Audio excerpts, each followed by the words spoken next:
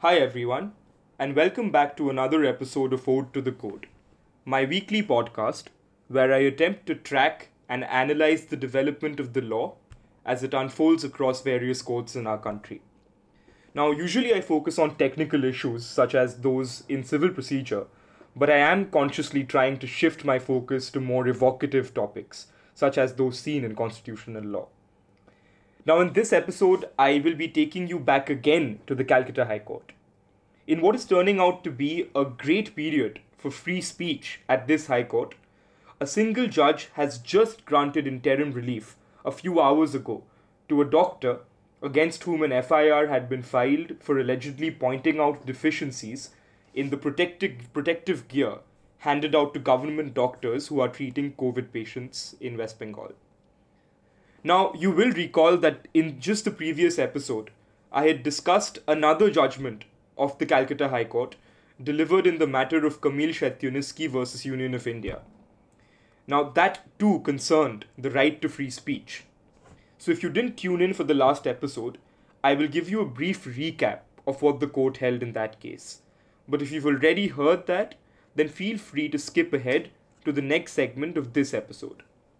So, in the Shatyunisky case, the government had revoked the visa of a Polish student studying in Calcutta who had participated in an anti-CAA rally. And so the government had issued an order of expulsion against him.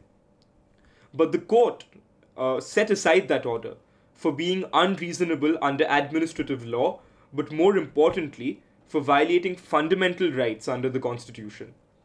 And the court did this by reading in a basic right to free speech inside the petitioner's right to life under Article 21. And the reason that this was necessary for the court to do was because the usual fundamental right to free speech is located in Article 19, which is only accessible to citizens of India and not to foreigners. In addition to this, the court provided a very interesting interpretation of Article 21 when it bolstered the petitioner's right to life by looking at his specific circumstances and qualifications. So, having determined that the petitioner was educationally qualified in the literature, history, culture, and politics of India, it said that particularly for this student, the right to life and personal liberty would include the right to participate in a political rally. So, now the question that arises is something that listeners of my previous episode have pointed out to me. So, the question is, does this now mean that for everyone else apart from Kamil Shatyunisky, the right to life does not include the right to participate in political activities? Now, my brief answer to that question would be in the negative, because to take the court's holding to that extreme conclusion would be, in my opinion, a very perverse interpretation. Because briefly, that is not the ratio of the judgment. Since the negative version of a holding does not flow from the holding by default, unless there are indications to the contrary in the text or the ethos of the judgment. But before I lose sight of what I want to talk about in this episode, I will temporarily end the discussion on the Shatyunisky case. Of course, if you want to talk more about this case, then please do get in touch, because I would love to discuss it in greater detail. So let me now take you on a journey to the court of Justice I.P. Mukherjee. In a very brief and to-the-point order spanning just 3 pages, Justice Mukherjee granted certain interim reliefs to Dr. Indranil Khan. Now, the reason that this order is noteworthy is because Justice Mukherjee upheld Dr. Khan's right to freedom of speech and expression under Article 19(1)(a).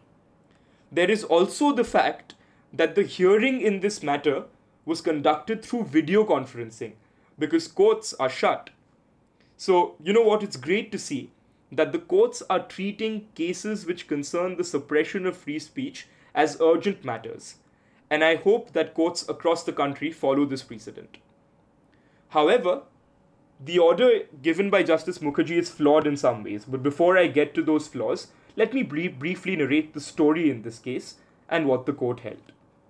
So, Dr. Khan had made some posts on Facebook and Twitter pointing out the alleged deficiencies in the protective gear which is supplied by the government to doctors who are handling COVID-19 cases.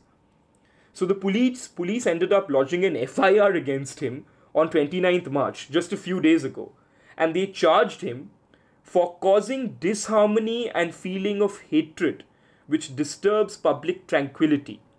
So principally this charge was under section 153A of the Indian Penal Code, the IPC. And on the same day, the police brought him to the station, interrogated him for a prolonged period, and then they took away his mobile phone and his SIM card. And they also threatened him with potential arrest. Now, in his order, Justice Mukherjee keeps it very simple and he jumps straight into Article 19. And he notes that the freedom of speech and expression has to be scrupulously upheld by the state.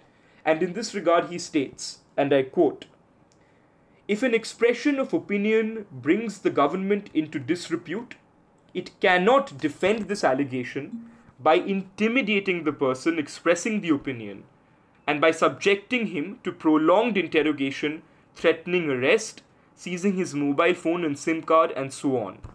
End quote. So the court basically has held that even if the government is brought into disrepute as a result of criticism, the government cannot respond to this criticism by subjecting the critic to intimidation, interrogation, confiscation of communication devices, and the threat of arrest. In other words, criticizing the government, even to the point of bringing it into disrepute, is protected speech under Article 19(1)(a) and is therefore not covered by the restrictions to free speech under Article 19, Clause 2. But in the very next sentence, the court has tempered this right by providing examples of free speech which may be validly curbed. So the state may curb free speech, and I quote, "If a citizen tries to utilize this freedom by trying to circulate alleged facts maliciously with a view to causing damage to another person or to the public at large or the nation. This could be done by the unnecessary spread of fear and panic among the public." End quote. Now, to analyze this restriction that the court has brought in, let us first look at the text of Article 19(2) itself, which gives a long list of grounds allowing the state to restrict free speech.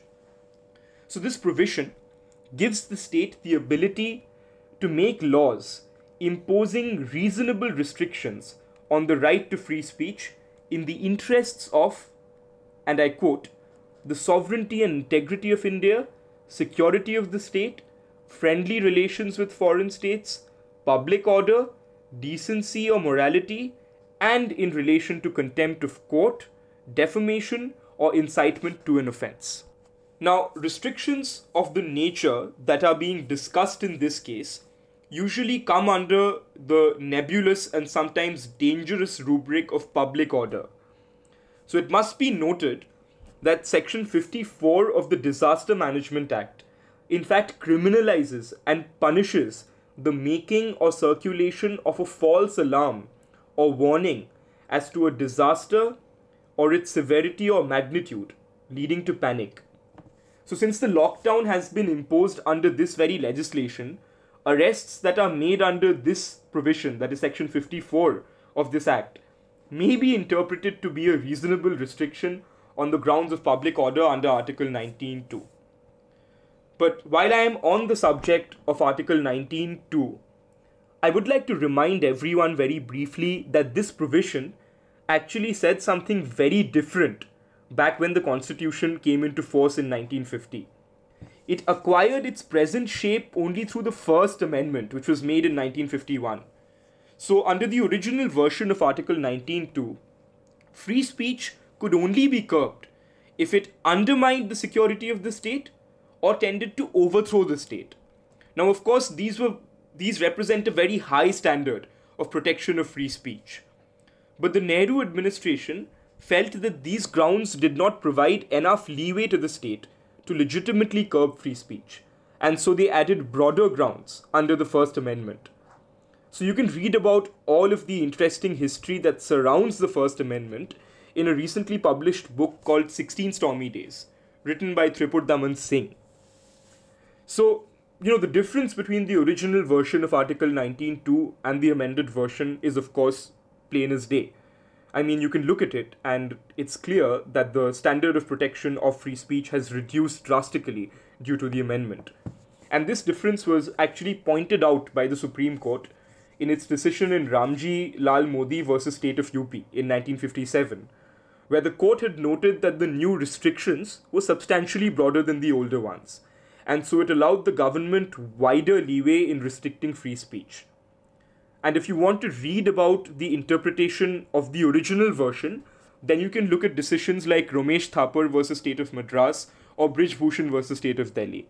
And in fact, as an interesting aside, it is these very judgments of the Supreme Court that prompted the Congress administration to bring about the First Amendment to the Constitution. So, after that brief journey back in time to 1951, let us return to Justice Mukherjee's courtroom in the Calcutta High Court and critique his order a little bit. So, after protecting the petitioner's right to free speech, admonishing the state for having intimidated him, and noting that no offense has in fact been made out by the police, the court then goes on to, for some reason, restrain the petitioner from posting any more content on social media relating to this issue, so COVID-19. But the problem is this does not follow as a logical conclusion from the reasoning given just a few sentences above in the order. Because the court has held that the posts that he has already made on Facebook and Twitter fall under the category of protected speech under Article 19. Then there seems to be no reason to restrain him from making further posts on the same subject. Furthermore, since this was an Article 226 writ petition and not an application under Section 482 of the Criminal Procedure Code, the court did not actually go ahead and quash the FIR. In fact, it permitted the state to start a criminal case against the petitioner if the state found that the elements of an offence were indeed made out.